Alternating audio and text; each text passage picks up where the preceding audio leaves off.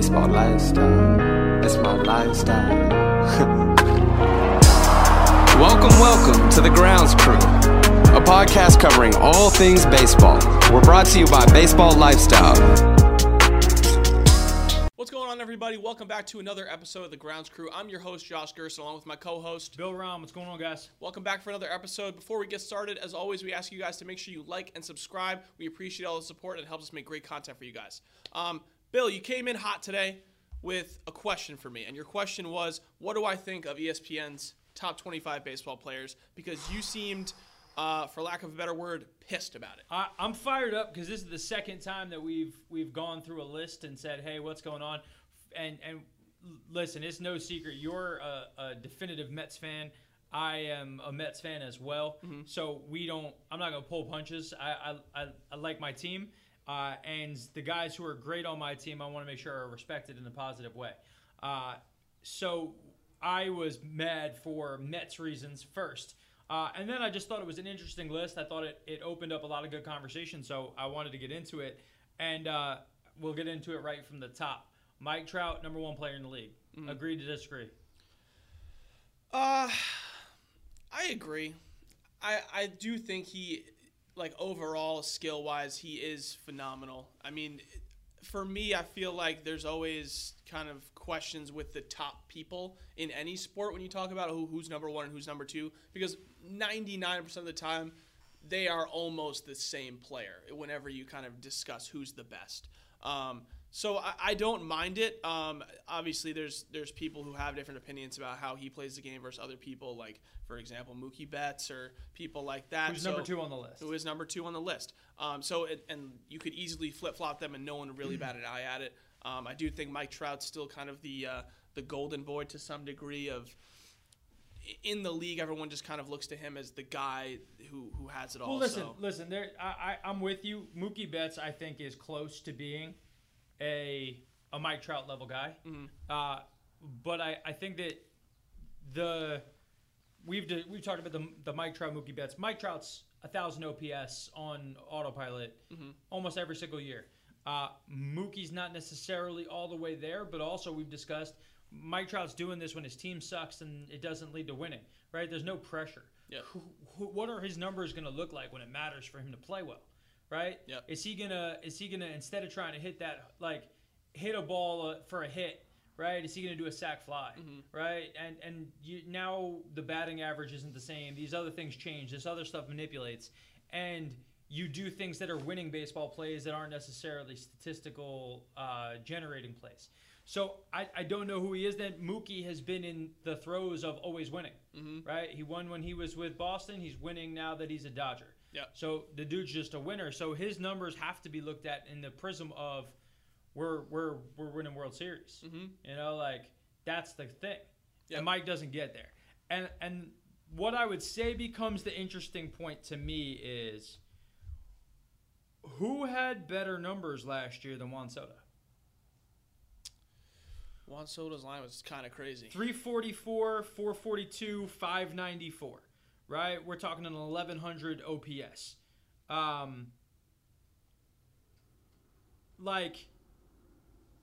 Excuse me. That's actually Ted Williams' numbers. Soto was better. 351, 496, 95. Guys, we're talking now at 1,200 OPS. Obviously, it's a shortened season, and it's a completely different point of view of what's going on. But those numbers right there, that's not number 3 best player in the game. That's best player in the game numbers. Yeah. And those are better numbers than anything Mike Trout ever put up. They're better than Mike Trout's season last year. So, like, how is this list being ranked? So if this list is being ranked, right, you've now established to me that history matters. Yep. This isn't just about who this player was last year. It's who they have been and who do I think they're going to be. Mm-hmm. But if I'm going who they were last year and who I think they're going to be, is Trout getting better? Trout's just staying as good as he has been, right? So yeah. Soto has a shot at this is going to be sustained run of him being this guy, which would mean that he wins in who's going to be the better player long term. Soto, yeah. Right? You'd rather have Soto than have Trout. Well, he's already moving up the rankings. He was 11 last year in 2020. But that's my point. The rankings have some stuff. So, and that's where I'm going. So Trout to me doesn't win out in the long term. And then who was he last year? He was worse than Soto. Yeah. So 2 out of the 3 criteria we're saying we're using, Soto was better. So now that means that we have a pretty heavily weighted thing to what have you done. Yep. So I want us all to remember that in today's podcast as we move into other people. What are your thoughts? You definitely make a good point, and I think at least them bringing him up from outside the top 10 into the top 3, that's important. And I think if he does sustain that into this season, has a great full season, then you might see him in the top 2 or even possibly 1. But he's a young guy, and I would love to see him keep trending up like this because that is greatest player in the game, greatest player ever type numbers. So and we can say whatever we want about Fernando Tatis. Yep. He's not that guy. Yep. It's different. It's different. And that's the thing is like Soto is maybe not as flashy and flamboyant. He doesn't. But he definitely does do that too. So. But he I think it goes back to our shortstop conversation, right? If you play shortstop, people think of you differently. Yep. You play a corner position, oh, you're not as valuable because of some fake thing that we used to think was real that nobody had actual analytical numbers to back up. So, like, everybody's having to unencumber themselves from things that they always thought were real that weren't real. Right. So, like, then you start getting into it. Ronald Acuna had a solid line last year, only a 250 batting average, listed number 4 on the list. Do you like that organization of how all those guys ended up? I don't mind it. Who else is further down? Yeah, I think that's okay where he is. I like Soto being above Acuna. I think there's a lot of people who are a little too hot on Acuna sometimes. I've seen some reporters and things out there trying to tell me he's better than Trout in certain times. But I like how that is with Soto above him. I think he's got a ton of potential.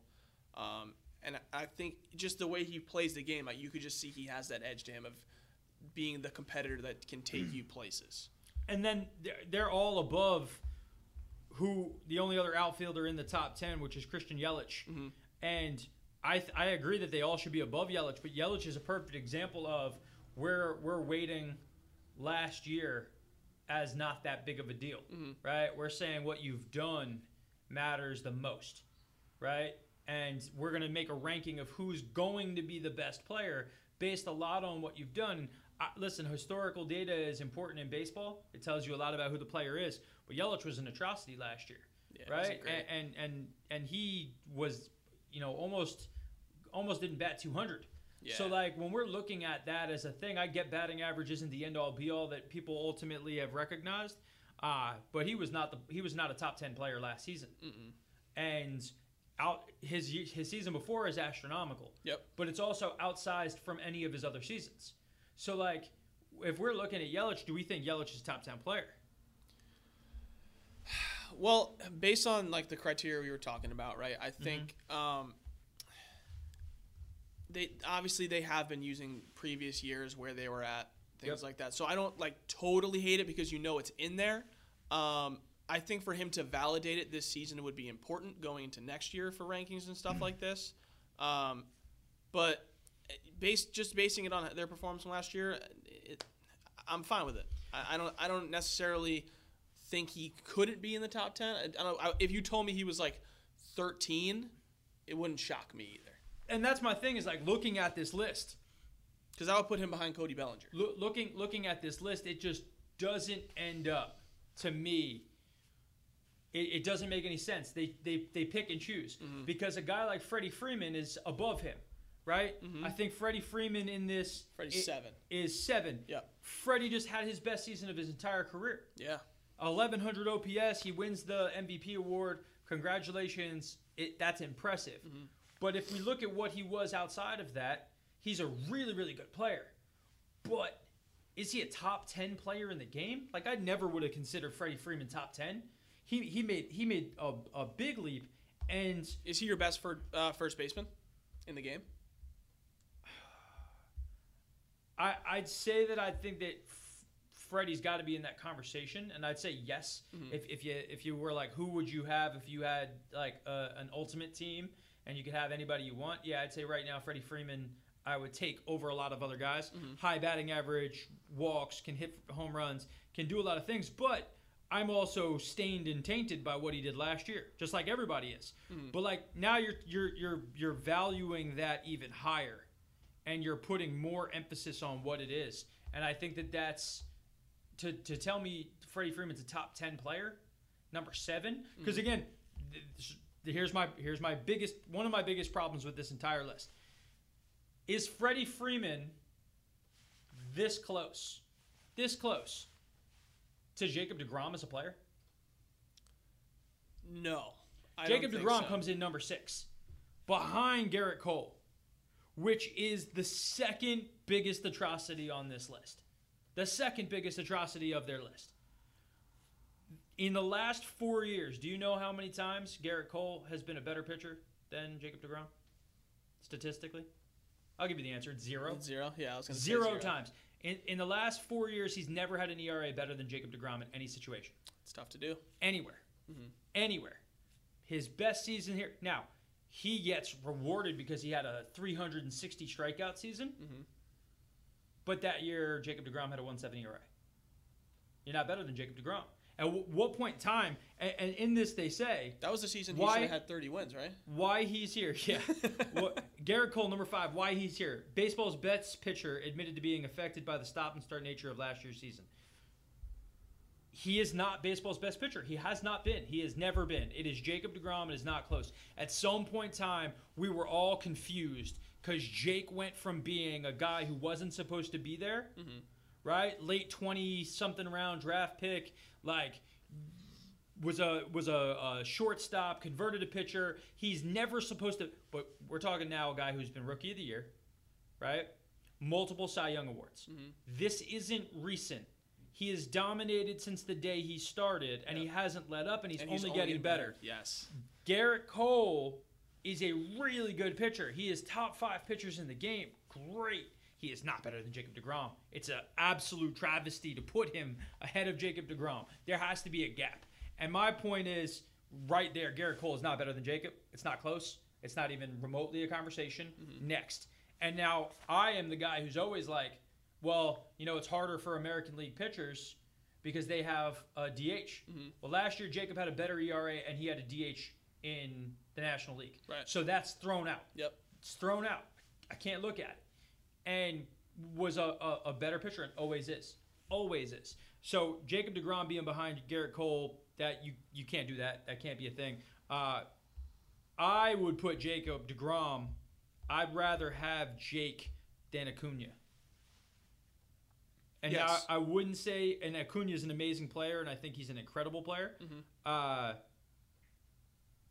But I would rather have deGrom over him, and I'd rather have Soto over Acuna. Okay. Yeah.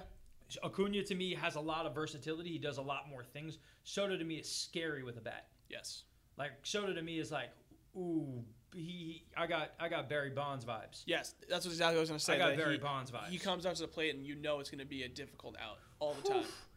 And yeah, listen, last year was with a shortened season, but when you slug 700, like I don't know, I don't care if it's a 45 game stretch, guys. You slug 700 in 45 games. That's nutty, scary, and he was 21 years old. And I think there's more to push there. But what's your take on the Garrett Cole, Jacob deGrom thing? Well, I think it goes back to like we were talking about before of like there's always a conversation of who's the 1-2, what are the differences there? And I know statistically, obviously, Jacob deGrom has been a step above. But there's obviously a lot of people who feel that skill-wise Garrett Cole is neck and neck with him. I wholeheartedly agree that Jacob deGrom is a better pitcher. I think he should be higher on this list as well. I think he should be in the 3-4 spot. Yeah. Because I think when you're the best pitcher in baseball, you have to be valued as a top 3 player in the league. It's just there's always you have to have a good pitcher. You have to have the ace in the league, and then you can have other people be beneath that. I get you have a position player as your number 1 guy because they have to do a lot more things and whatever. But yeah, Jacob deGrom over Garrett Cole, it's not close for me. Yeah, and people will say, oh, well, position player plays every day. but a pitcher only, plays once every 5 days. Yeah. Here's the thing. If Jacob deGrom's your pitcher, you score 2 runs, you win. Like, you can have a situation where Mike Trout hits 4 home runs in a single day and his numbers look great for an entire year, but they lost that game because you didn't have the pitching that backed it up. Your success in that game did not lead to victory. A pitcher can literally go out, shut out another team, and there's no conversation. The win is his. Yep. Right? So, I think wins are a bad reference because they rely on the offense, but I think success of a player, pitchers are so valuable when they can dominate to the level that a guy like Jake has for the time that he has. So I'm with you. I think 4 is where I would slot him because I do think Soto is going to be a freakazoid. So I don't want to put a pitcher above a guy who I think is a legendary bat potentially. But the fact that Freddie Freeman is the guy buttressing up right against Jacob deGrom, Freddie Freeman should not be there. Yeah, there feels like a significant gap there where Jacob deGrom needs to be higher. So who do you think is then too low? Who should replace a guy like Freddie? Who should replace a guy like Tatis coming in top 10, number 8 in the game? Do we think that that's where he should be? Do we think that's too high? Do we think that's the right thing? Where'd you have him? 8? I don't mind that, but also looking at how rankings have been with the Padres, everyone's a little hot on them right now, but I do think Tatis is an overall great player. Is he the best shortstop in the game? To me, no. I love Francisco Lindor. And again, now we're talking, and it's not even Mets bias for me. It was always when he was on the Indians. I'm like, everything that guy does is phenomenal. And that's the thing is he hasn't swung the bat for the Mets one time yet, and I don't think he's ever put up some of the stuff that Tatis did in a silly season. But last 3 years before last year's shortened season, his worst OPS was 842. He had 33 home runs. Yeah, I gotta say with you, I think it's bold to use one season as the reference. Again, now we're prioritizing last year to an astronomical degree for this one guy and for Freddie Freeman. But then there's other guys who aren't being pushed forward enough for it, and there's also guys who aren't being penalized. So last year, if you played well, it's because you're good. If you played bad, it's because it was a shortened season. Yep. And I don't think that that's a fair reference point. Yelich was barely affected by it, but you're seeing other guys who are taking these big leaps and these big moves up. So Lindor ends up coming in number 10. So I would say I'm not super disappointed. If you've told me who would you rather have, I'd probably tell you even after the Mets just made that trade, I'd trade for Tatis because the future. Yeah. He's younger. He's going to be able to do what he's doing right now for longer. Sure. But I don't know if there's a chasm between them. And that rounds out the top 10. And the top 10 is then right up against Nolan Arenado coming in as the 11th best player in the game. Agree or disagree? This is a tough one for me because the Colorado thing. Sure, there's definitely a little bit to that. I hate to say it, I do love Alex Bregman as a player. Statistically, he's been a beast. He's great defensively, but there's always that little asterisk from some of his past seasons. And last year, again, if you looked at Bregman 242 batting average. He had only an 800 OPS. It was one of his worst seasons. So, was he impacted by that? But Arenado didn't play well either. Yep. And Arenado batted a few percentage points higher, didn't really do much else. I think Bregman definitely is getting the I'm a cheater, knockdown. Yes. And that's why Arenado's going up above him. But, yeah, Arenado to me is a really, really good player. Yeah, and I think defensively he's probably a touch above Bregman. I think he's the best defender at third base in the game. The stuff he does is just incredible.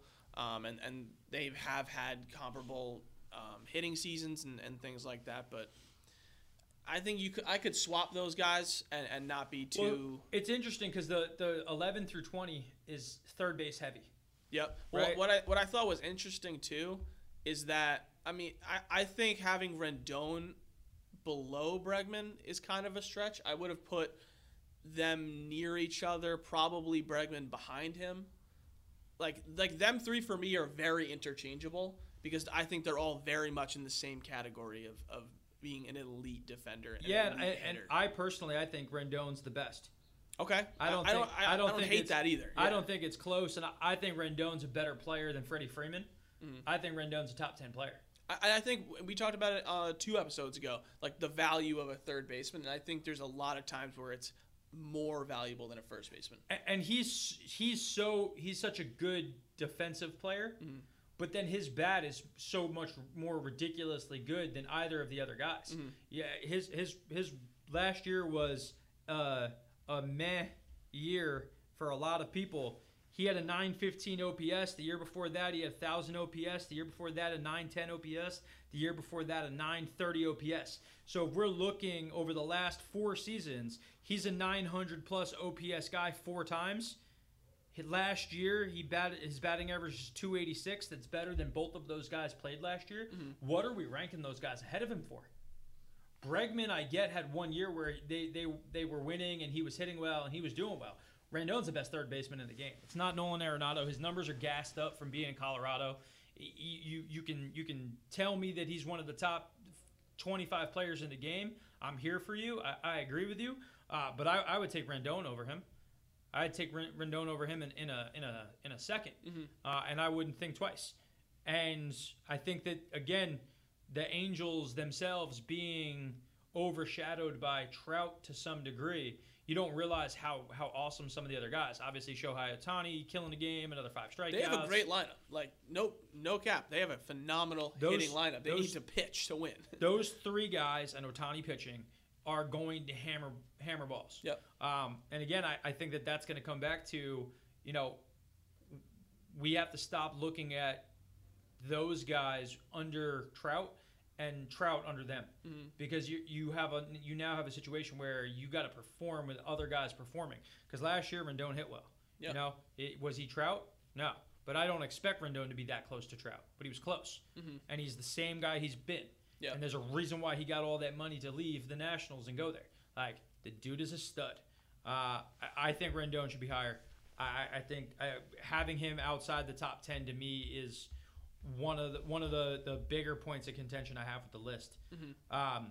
And then another guy who absolutely killed it last year, Jose Ramirez.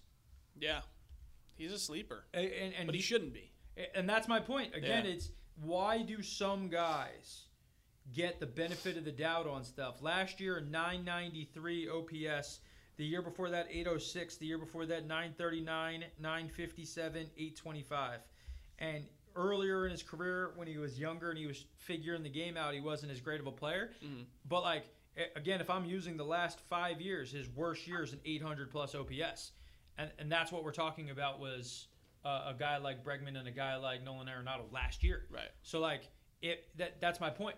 How are we valuing these guys? Mm-hmm. Ramirez is obviously more of a bat than a defender than some of those guys. But, I mean, he's a better bat. So it's just interesting when you see all that stuff to start to recognize, what are these lists even coming through with? And the then piece being, is Manny Machado properly rated? Where's Manny? 20? Yeah. Is Manny Machado? What were his stats from last year? So Manny Machado is currently rated, just so that we get it, he's currently rated behind Trevor Bauer, Jose Ramirez, Walker Buehler, DJ LeMahieu. Would you put Manny Machado above any of those guys? I know one guy. Trevor Bauer doesn't deserve to be in the top 25 players. That's too much recency bias. That's way too, and that goes back to my point on this list. Yep. We are going to say if you did well, we'll shoot you up the ranks. If you did poorly, right, that didn't count. Like it's just that's ridiculous. Yeah, I think it's definitely a little bit of a 50-50 on you got up there, cool. It's a little bit harder to slide out of the top 10, top 25. But if you're doing great and you get in there, awesome. We're gonna shoot you up there. Bauer last year on this list was 88. Yeah, He that's jumped crazy. from 88 to That's 16. crazy. Well, I think there would have on been a shortened season where he made like 11 starts. There would have been an outcry if he wasn't in the top 25. Everyone Why? would have been, recency bias. Well, Absolutely. who would outcry? The fans. What fans?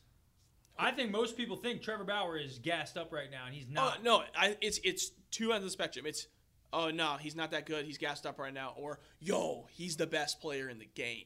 I mean, he just got absolutely shelled for 4 or 3 home runs in one inning, yeah. and he said he wasn't trying. So Yeah. the manager of the other team, so we'll pull this in here. Mm-hmm. Manager of the other team is talking, and he goes, "Oh, our guys actually weren't trying for the first 4 innings. We decided to try in the 5th, and it worked out for us. We ended up hitting a bunch of home runs." I know that Trevor Bauer said that he was trying in the first 4 but wasn't trying in the 5th, but we weren't trying when he was trying. Yeah. So that's the only reason that he looked good. And then one of the reporters was like, were the guys hitting with their one eye closed. And he was like, no, they were hitting with their eyes closed while they were trying to breathe through their eyelids in order to work on some things that are going to be important for them through the rest of the season. Yep. Absolute fucking legend. Yes. That he said that. Yep. Because loved Bauer's a joke with that shit. Yeah, it's tough. Dude, when you kill it, you have a reason you killed it, and when you suck, you have a reason you sucked. And it's never that you suck. But you've been a pretty good pitcher. You're a number 3 pitcher who had one great season, and now you're walking around like you were worth $40 million. Like, this is going to be so hard for him. Yeah, because he's gonna let up some runs. Yep. And that's why I said, like, I don't think anybody would care if he wasn't in the top 25. I think it's a travesty that he's in the top 25. He is non-deserving of being in the top 25. He's not one of the top 25 pitchers in the game. He being ahead even of Walker Buehler, his teammate, like. Bro, I don't even know if they're gonna start you ahead of Walker Buehler this year. Like you're gonna like carry his jock. Like stop it, yeah, stop it. Tough. ESPN's just trying to SEO this thing. Like this is all about showing up in search engines. Yeah, this isn't a real list, and it starts crumbling more and more. And I think too, and like you're saying, like there's a lot of people who aren't with what he's been doing, and I think when he did that, whatever it was, like his second start, pitching with one eye closed. I know a lot of people were kind of rubbed the wrong way with that, and he's done it a lot. It's just that him not taking the game seriously. And, like, I get it. You want to have fun. You want to do all this stuff, but there's, like, a line. And I think this entire season, he's going to have a microscope on him. And when he screws up, he's going to get blasted. And I think at some point that's got to weigh kind of heavy on you and take a toll. Even if you won't admit it, subconsciously that's going to affect you. We'll find out. We'll find out. Because, like, he said he didn't care in the past, and then he's throwing balls over the back, and, you know, he's losing his shit, and he's getting upset because he sucks. I think he's hard on himself, and, like, I'm fine for him closing his eyes and doing the pitching, right? Don't tell me you weren't trying. Even saying that publicly after you got absolutely shelled, bro, you look like a clown. You look like a little kid who's like, I didn't want to play anyway. Like, just don't be that guy. Yeah, you already are considered a little douchey. Like, don't double down on it. Don't double down on the douche. Like, don't be that guy. And then we talk about last year not affecting people, but then affecting people. Max Scherzer. Max Scherzer comes in at 21. He has a 2 ERA most seasons. He has a 3.7 last year, and he falls down. So now last year affected him. Yep. Like, he moved from being the 7th rated player to the 21st player on one season. Well, so if one season matters, then this list should be covered with Yelich should not be on this list. He shouldn't be in the top 25 based off of last year. But he is. Yep. Why? Oh, because the past does matter. I hate when there's not a consistency in how you rated people. Like, tell me ahead of time, this is what we did. It just seems like a pile of junk. And, like, just killing me. See, this is why I don't mind MLB's list, because they at least are mostly based on statistics. Like, they put it in the shredder, whatever they call it, but it's mainly statistical based. So, cool. You're spitting out numbers to me, and you have a reason for it. Great. These ones, you can tell that there's so much different opinions being thrown around, and there's nothing really to it. And it just doesn't hold up under scrutiny. You have different writers who are given different points, and each writer's coming up with some bullshit that just doesn't end up, like, getting there. DJ LeMahieu is in the top 20, which also, like we said, means that he's considered a better player than Manny Machado. DJ LeMahieu absolutely gets a performance bump for being a Yankee.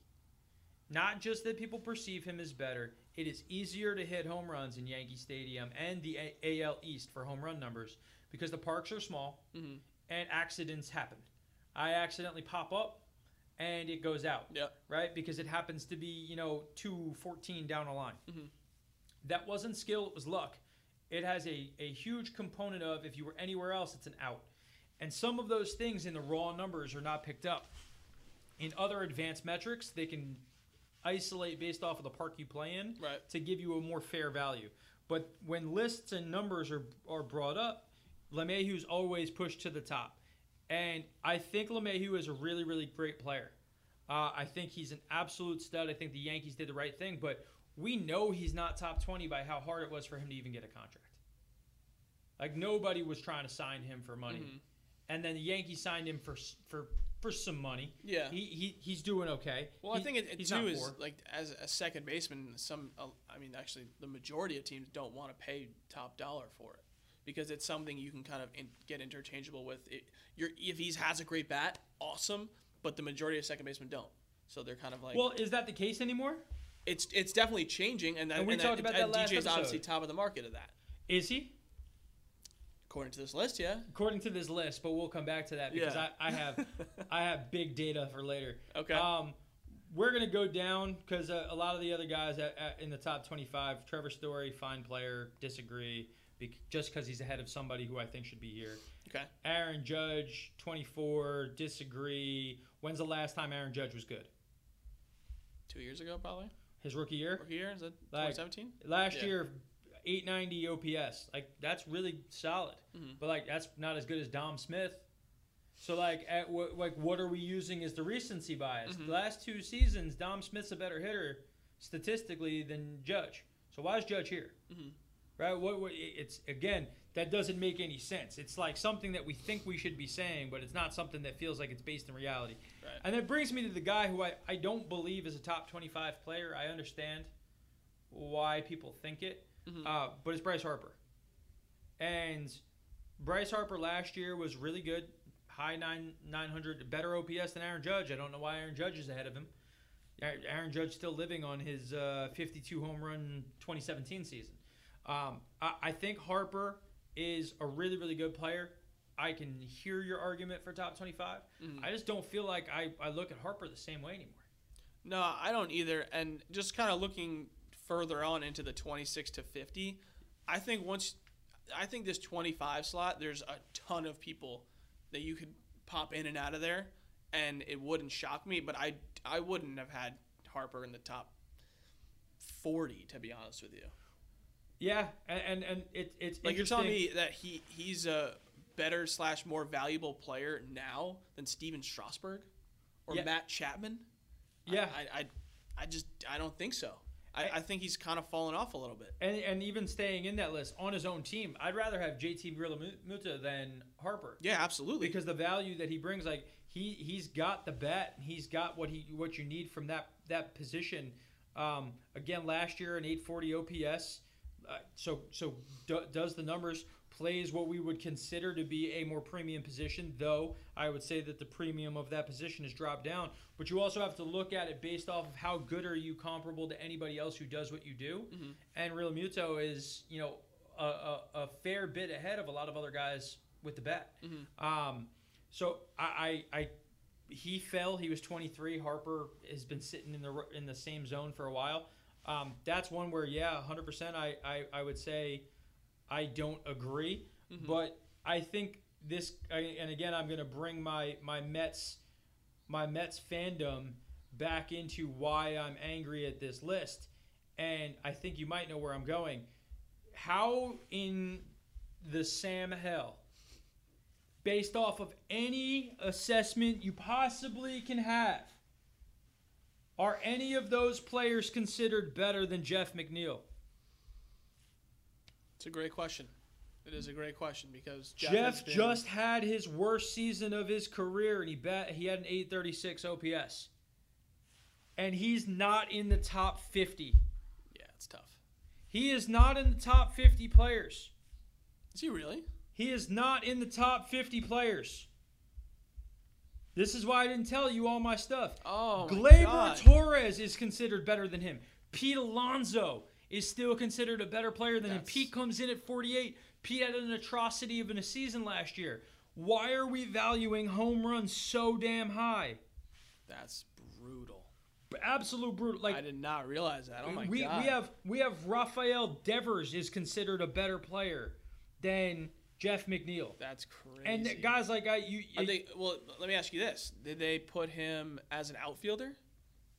No, they have him listed on this list as a second base outfield, dual position. That's crazy. Every other sports network has him as the 2-3 second baseman in the league.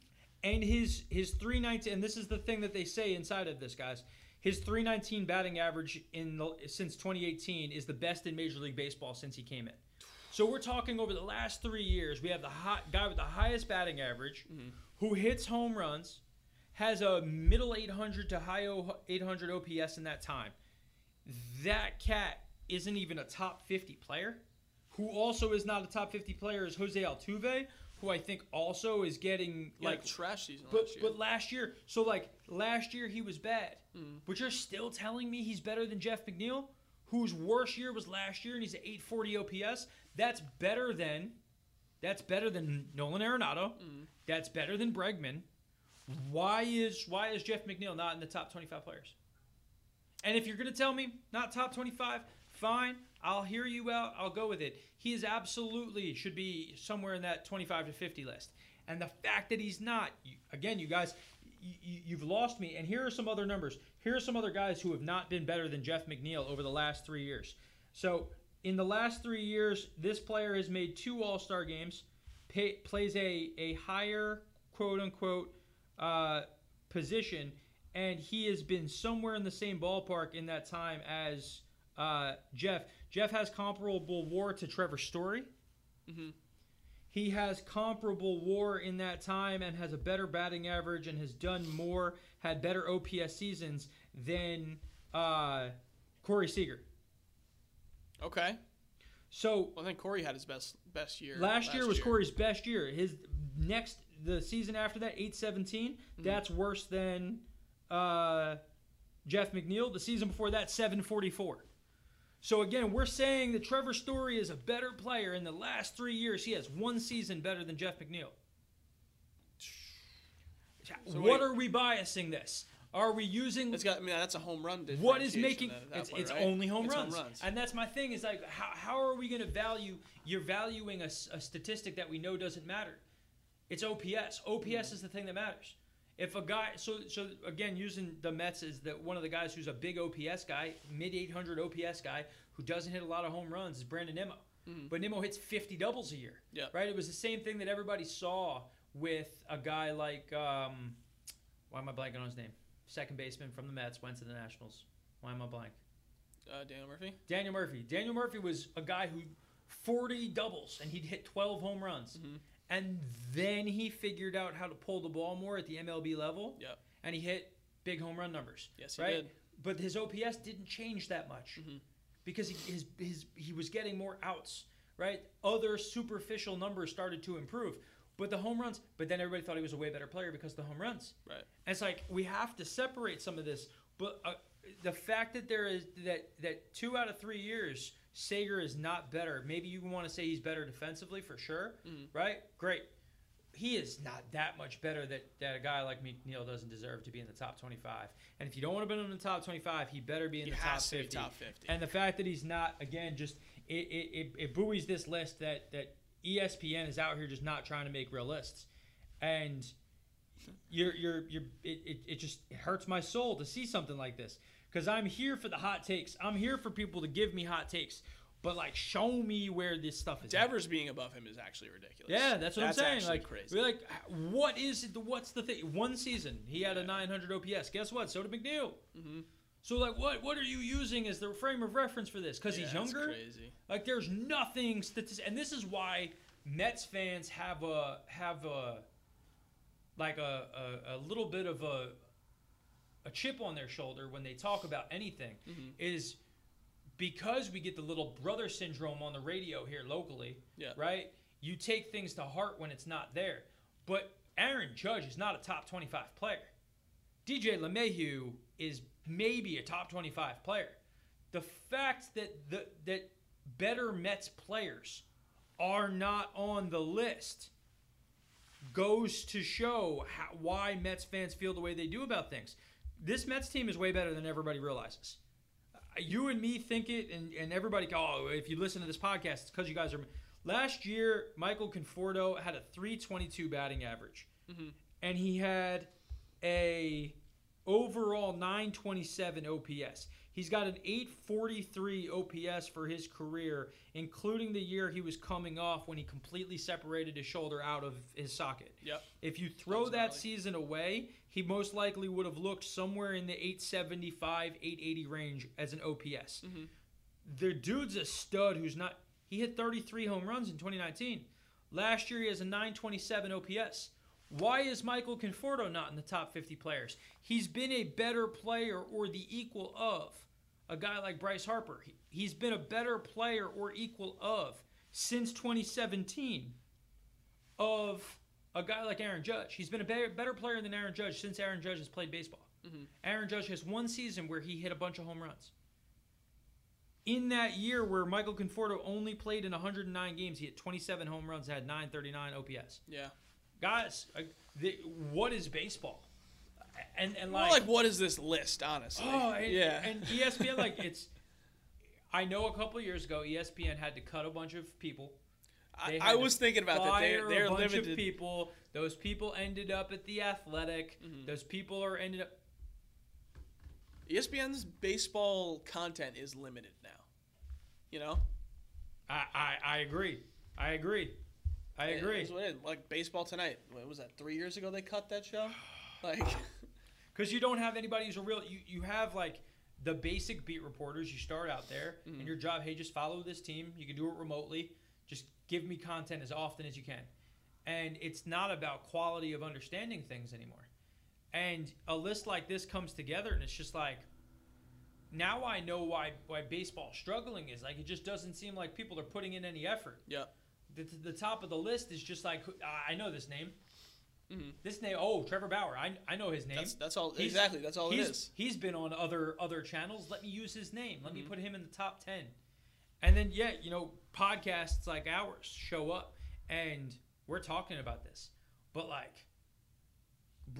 bro, that's a terrible list. That's a terrible list. Yeah, I don't know what they're doing here. I think there's it's definitely hey, we're just going to grab all the big names, put them on a list. It's going to be semi-right. It's a lot of other people's opinions are going to say that it's different, whatever.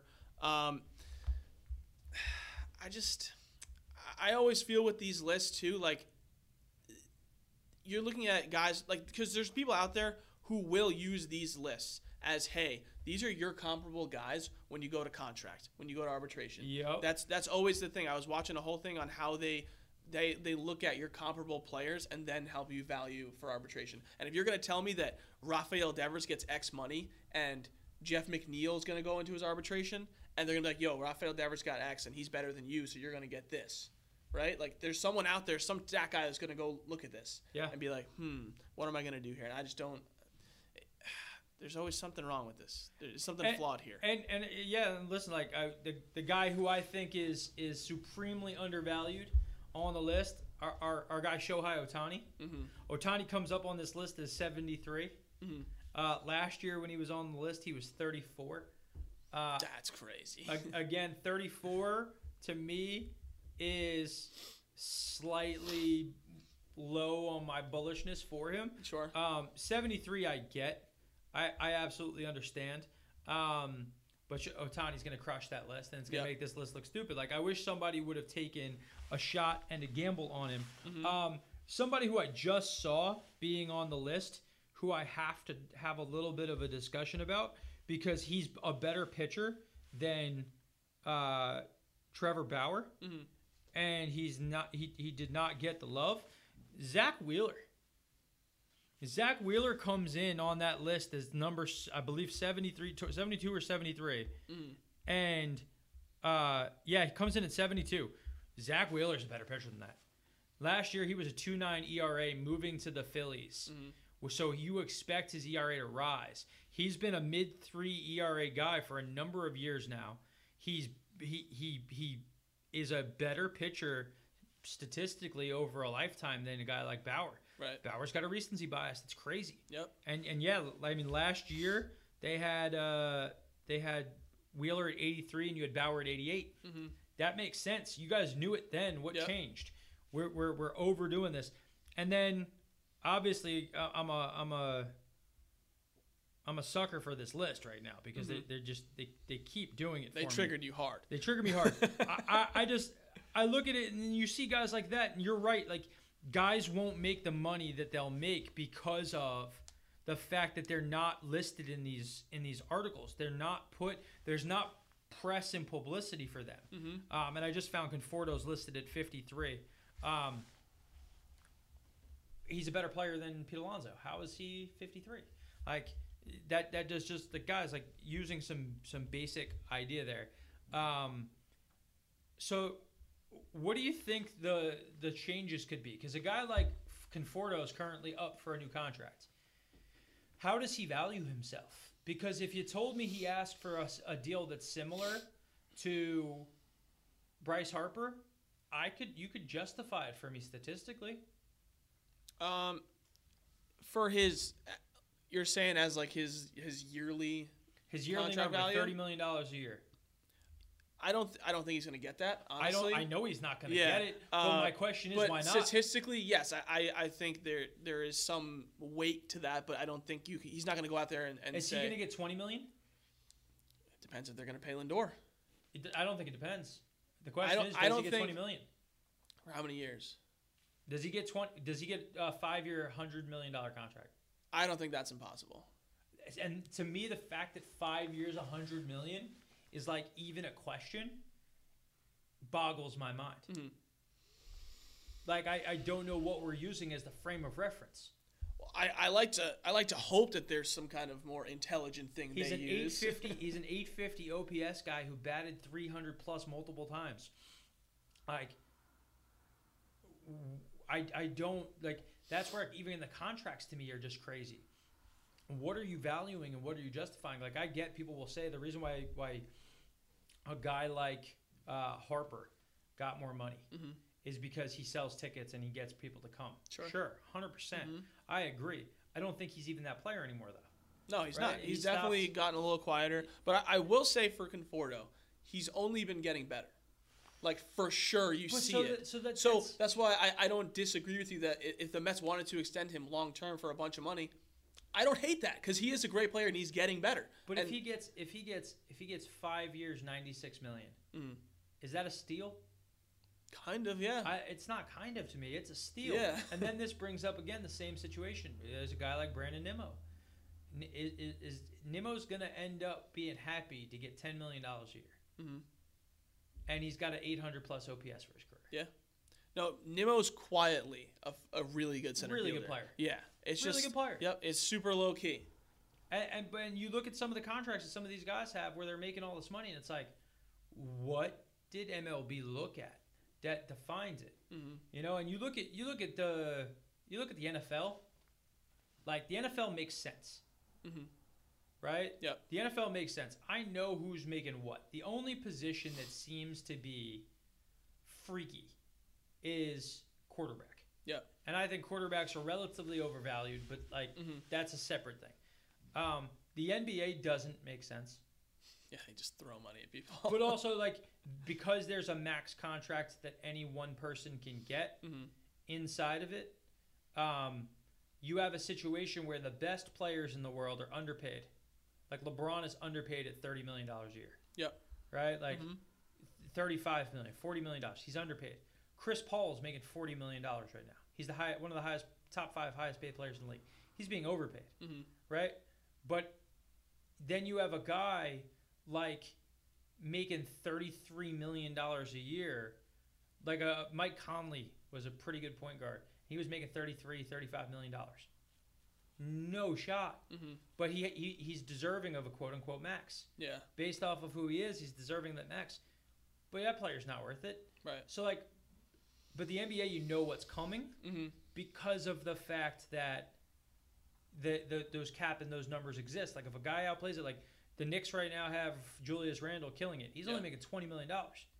Right. And when he signed for $20 million, everybody's like, oh, you overpaid. Now they're like, wow, wildly underpaid. And it's like, how did it swing that much? Baseball, there's no fucking rule. Yeah. Like, you got guys who are making. You got Trevor Bauer right now making way too much fucking money to be a guy who's never going to be able to make that valuable. Yeah, and I think too, how you phrased it was good. It's like what they think of them. Trevor Bauer built up this whole persona, and regardless of stats and things, he changed people's opinions, their minds about who he is, what they're going to get out of him. Yeah. And he had a Cy Young season. He had all this publicity, blah, blah, blah. So people looked at him differently, and they said, you know what? You're worth that. Sure, we'll give it to you. So then every team who thinks they're about to be good should sign their player. Like, the Mets right now should sign everyone. Yeah. To as long of a contract as they can. Albies. Yes. That's they were approaching like, you know what? We got this team. Well, also, here. Acuna's on an 8-year, $100 million deal. Yep. Right? Like, that's a steal. They stole him. Stole him. Because they bought out his younger years, and we talked about that. I like that. You signed him for that contract young. The guy who completely turned all of it upside down on its head is Tatis, because he signed it too, but he also got paid. Yeah. Right? Yep. Like, his agent worked it that, you guys can buy us out for less than you'd have to pay in the future. You're not going to have to pay us $50 million. But you're going to pay us, $25, $30 million a year. And Acuna has to be looking at it like, I got hosed, But if you're the Mets, like you better sign Conforto because he's going to do the numbers that he's been doing his whole career. But now he's got Lindor, Alonso, McNeil, all these guys. That team's going to win games. If they win a World Series, how are you going to sign everybody? Everybody wants it. Mets payroll is going to be $240 million. Yep. You're currently underpaying too many people. Where does that come from? But like that's why I say like it shouldn't be that it shouldn't be that we won so you're finally worth the money. Right? Because then again, why is Mike Trout making any money? He doesn't win. Yeah. Got one of the worst winning percentages in baseball. Yep. So I don't know, man. That's why we talked about it a bunch of times. Like, is that person worth it if you guys don't win? What are you paying for then? You're just paying for a great player. It's not actually giving you anything that you're really trying to do. So and that's why like a bunch of years back I was like, hey, if the Mets really wanted to make a move at something, right? You send Dom Smith, you send Conforto, you send Steven Matz, you send something else, and everybody was like, oh, you're crazy. If I'm building for Mike Trout, you're saying? For Mike Trout, yeah, I know. And you've heard me say this before, and people are like, you're absolutely nuts, you're out of your minds. But like, if I'm right now the Angels, I could win if I traded Mike Trout. You could, absolutely. I would start winning almost overnight if I was willing to move Trout. Because I already have Rendon. Yep. I already have Shohei. I already have this lineup that can mash like the baseball. Yep. I could get back 2 high-end starters and future studs for Trout's name right now. And if I traded him to, let's use it as the perfect example. If I went to the Yankees today, right, I could get their best young starting pitcher. I could get Gleyber Torres. I could then get anything else I want out of their whole minor league system. Free up $40 million a year. All that contract, all that money, all that stuff. Bring those players over. My lineup does not get much worse. My starting pitching gets way better. I will win more games by trading Trout. Yep. And that's what I think is the craziest about these lists is like, it looks like baseball doesn't know who's worth money. And maybe that goes back to why teams like the Marlins are able to dump everyone, become good overnight. It's like they're just using guys. This just doesn't make sense. Yep, I think that's exactly how the Indians looked at Lindor's trade. Yes, like it's at some point having one guy that's great and everyone else super average is not valuable. But now they bring in his replacement, potential other guys replace all this, free up the money, give opportunity for young pitchers to move in because Carrasco's gone, do all this stuff. Yeah, like the Indians reset, reloaded, and I don't think they're much worse. Yep. Right? Are they worse at a single position? Yes. But when you're telling me that there's so many guys who matter for winning with baseball, and a guy who bats is only going to come up and get what amounts to being 12% of the at-bats, 13% of the at-bats, like how much does your percentage of good really affect the overall score? And when you have a team like the Mets who is a player away, right? Like, hey, pitching staff ready, this ready, bullpen ready, give us a superstar. You can flip a switch and the team is now, I expect the team to win 100 games. If they don't win 100 games, I think the Mets underperformed. Absolutely. Like, I don't see a reason. If they had the DH, they'd be even better. Who could you trade right now and just instantaneously get better as an organization? I'd trade Trout in a heartbeat. And I could get a trade like that because no one values a guy like Conforto enough. Because his name is Conforto and not Harper. But, like, if it was Harper, you'd be like, oh, okay, we could do that trade. That's enough of an even swap. But it's like, just look at the numbers. Like, all we're doing is punching math equations into the – and I know that baseball diehards will hate this. Yeah, absolutely. Oh, across 162 games, guys, punch in the – that's what the Yankees do. That's why the Yankees have not been able to win, is because the Yankees are so deep on their analytics. And the same team I would put in the same similar situation is the Braves. They've done such a good job of building regular season rosters that the numbers play out well every year, and it gives them the chance. But then those same numbers are the reason why they aren't special and they can't take the next step. You need outliers. You need an outlier. Yeah. And those outliers are the guys that you think like a Lindor, right? People are assuming that Trout's an outlier. Yep. You assume he would level you up. But he's not getting you there, so you don't actually know. So nobody knows. So what are we paying for? Yep. If I were them and I was going to trade Trout, I would go after a young starter to add to that rotation. Yep. Go for a decent center fielder to fill your spot. And then a couple other young guys, like you said, to kind of bolster the future. Yeah. That are up there, your top 10 prospect in your organization. And I think that's a pretty decent trade, especially if you get a guy like, I don't know, like a Giolito or a Bieber. That's like this young guy who's going to have this future that's going to help carry your team. That's a solid. You're, as much as you hate to say like, oh, he's the best player in the game, whatever. You're getting a lot of value. That's going to help your team win games. And that's my thing. The best player in the game inherently is in that sport not worth it. Yeah, exactly. In that sport, for sure. In basketball, you can't pay a guy enough who's the like. I couldn't pay LeBron James enough money. Like, I could not pay him enough money because he has proven that it does not matter what he does. He will win. Yep.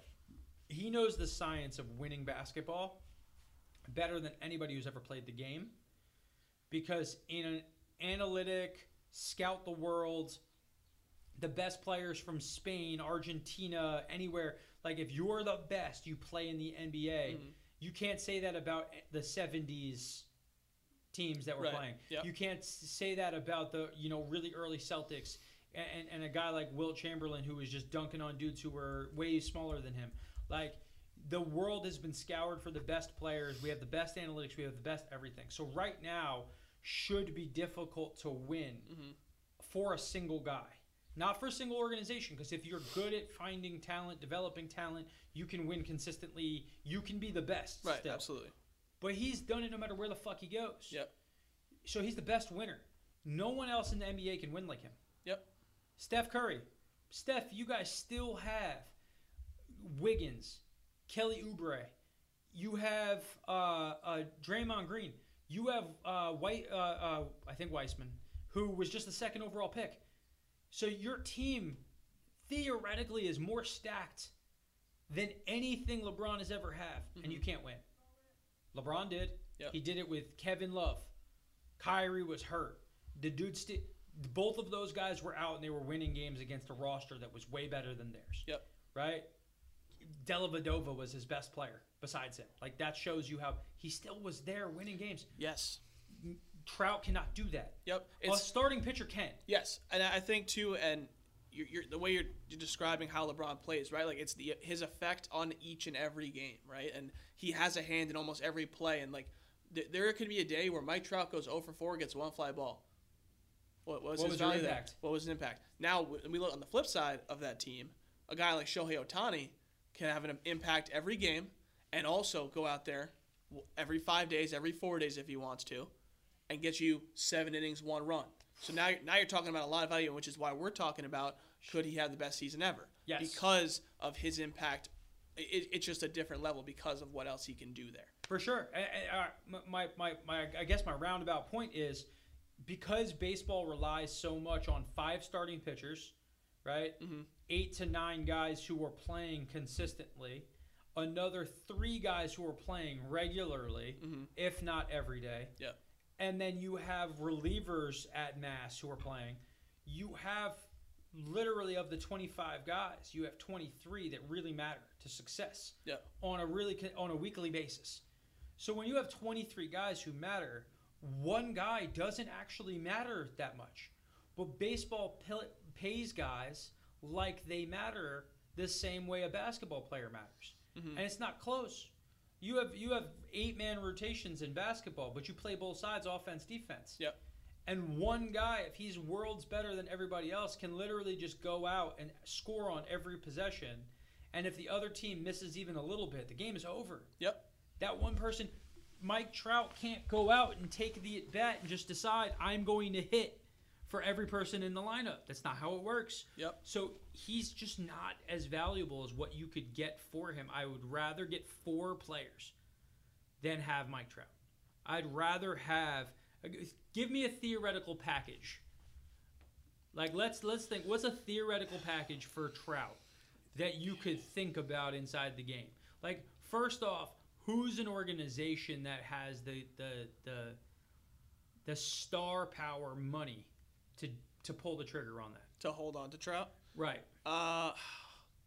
You'd have to go to like big market. So I'm saying if we say we're going to go to a big market, let's say like the Chicago White Sox. Okay. Right? Are they ready to make their play to overtake the Cubs? Right? Here's the thing. So let's say we'll use the White Sox. If you put Trout there, yes. What they're going to ask for effectively makes the White Sox the Angels. Yes, so you're right. So at the end of the day, it doesn't matter. So you'd have to go to a team with a surplus of arms and a surplus of talent. So you're looking at the top 5 teams in the league, probably. You'd have to go to, I don't know, the Dodgers, right? See, so I thought of the Dodgers. The Dodgers was my first thing because they just seem like they're reckless and bold. Yes. And they're out here and they're like, because they could send Bellinger and Bueller and Gavin Lux, and now you have a good second baseman, an outfielder to replace him, and a pitcher that adds to the rotation. But I think the Dodgers recognize also that they don't need Trout. It doesn't really make their team better. If anything, it makes them worse, kind of. Yeah. So, who else? You know what I hate, but I also would love to see if and they just don't have the money for it, would be like the Rays. The Rays have so many guys. So the Rays was me. I was gonna you trade Glasnow. Yeah. Right, and then But I don't think they can afford him.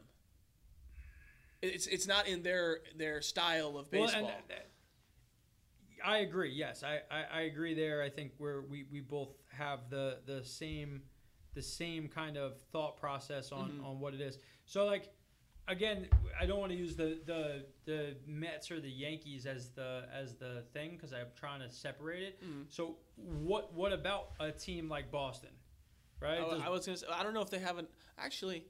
That's not true. They could do it. I think they would have had a better shot at it if they had kept Benintendi. Okay. Because maybe they go like Benintendi. They have some young guys like Chavis, Dalbec. Like maybe it would be probably more of a young guys thing because their pitching staff's kind of Yeah. So they'd probably just go more prospects at that point. Mm-hmm. But Trout would be obviously a step up from Bradley. Like he kind of replaces Mookie, like that. Well, kind so of that's thing. the thing is that they needed to get out from underneath a lot of financial things at one point in time. So now they're more of, hey, I can bring the money back in, right? I can start to think, okay, I have more money that I can come in with and I can do something, and maybe I shoot a shot, right? Maybe I send a bunch of prospects and I do stuff. Would that team be better? But you're right. Like, the real move is, if you're going to get a superstar, you have to be a team that's about to pop. So the question is, who's about to pop, right? Who's about to be somebody who can do it? It really does come down to the Mets already made their move, right? Yep. The Mets traded what amounted. So look what Lindor went for. He went for nothing. Yeah. Lindor was rated in this list as a top 10 player in the game, and he went for relatively a bag of sand. Yep. So the fact that he went for a bag of sand is kind of the point. I agree the Indians got better, right? Long term. Yep. If Jimenez is a good player, if Rosario can find a long-time position, if some of the prospects that they got otherwise can do some things, they got better. But the Mets got way better by just adding in that their weakness is now just somewhere else. Yep. Right? They immediately shortstop's no longer a weakness. Their pitching rotation got a great piece that will be on the team at some point to play. That's great moves. I think if the Angels wanted to move him, because his contract is a huge deal of what you're taking on. If they had wanted to move him, I think it would have been as his last contract was ending. That was your prime time. Because at that point, you can send him somewhere else. Maybe he signs a shorter deal, same yearly worth, but you can move him around a little bit more. He can go different places, do whatever. But now you're looking at 14 years, 13 years, 300-something million, 400 million, whatever it was. That's a tough thing to be like, I'm going to take this Alex on. Rodriguez moved, and he went to the Yankees, and the Yankees didn't have to give up a lot. I don't know how many teams are really out there that are in the right position to do that. I will use the Mets as the perfect example, and I'll make my case. Okay. You trade, right, Brandon Nimmo, right? You trade Dom Smith. Bypass that. Because we'll use big names. You trade Pete Alonso. You trade Brandon Nimmo. You trade Peterson, the pitcher. And you trade whoever you guys think is the top prospect in our organization. They're going to want our catcher guy, probably. Alvarez. Fine. Yes. Done. The Mets didn't give up anything that hurt them. Right? Yep. Dom Smith goes to first base. Center field is covered by Trout. Pilar, somebody goes into left. And you have Conforto and Trout in the outfield. You have Dom Smith playing every day. Your team is better, right? Your outfield is better. But the Angels are better. And that's the thing, is when a team is lacking depth, if they're too top-heavy, they need to be less top-heavy to win. And baseball just never seems to get that, right? Yep. And the Mets showed you can be top-heavy with pitching, and you can get to a World Series. Because they didn't deserve, at the time, to be in the World Series in 2015. You can hold them down. You can score got a couple runs. You couldn't. The Dodgers could have had a longer run of success. They could have been the team for a lot longer. That 2015 Mets team kept them from being able to be that. Yep. Because they came out and they were like, our pitching staff is just so much better than everybody else's. Yep. And that's coming again by the end of this year. Yeah. The Mets are still loaded. Most of the guys who were there then in some capacity are here now. DeGrom is that lead dog. Right, Carrasco is going to be a good guy when his hamstring's feeling better. Syndergaard's going to be back at the end of the year. Stroman is at least some semblance of a top 100 player when he's on his stuff. The Mets will be it. The Mets will be there. And I think that's the kind of trade baseball needs. Is we haven't had a situation like outside of Lindor, but everybody's like, oh, well, who does he sign with? What if he doesn't re-sign with the Mets? But a guy like Trout needs to move. If they don't win this year, you got to move Trout. Listen, I don't disagree. It's just going to be a tall order for them, I think. Guys, with that, we're going to throw it to you guys. Do you think if the Angels don't win this year, do you think that they have to trade Mike Trout to someone else and restack their roster, reorganize? We appreciate you guys coming out today, listening. Remember, if you made it this far, like, subscribe, and let us know what you guys think, and we'll talk to you next time. Later. Baseball lifestyle, it's my lifestyle.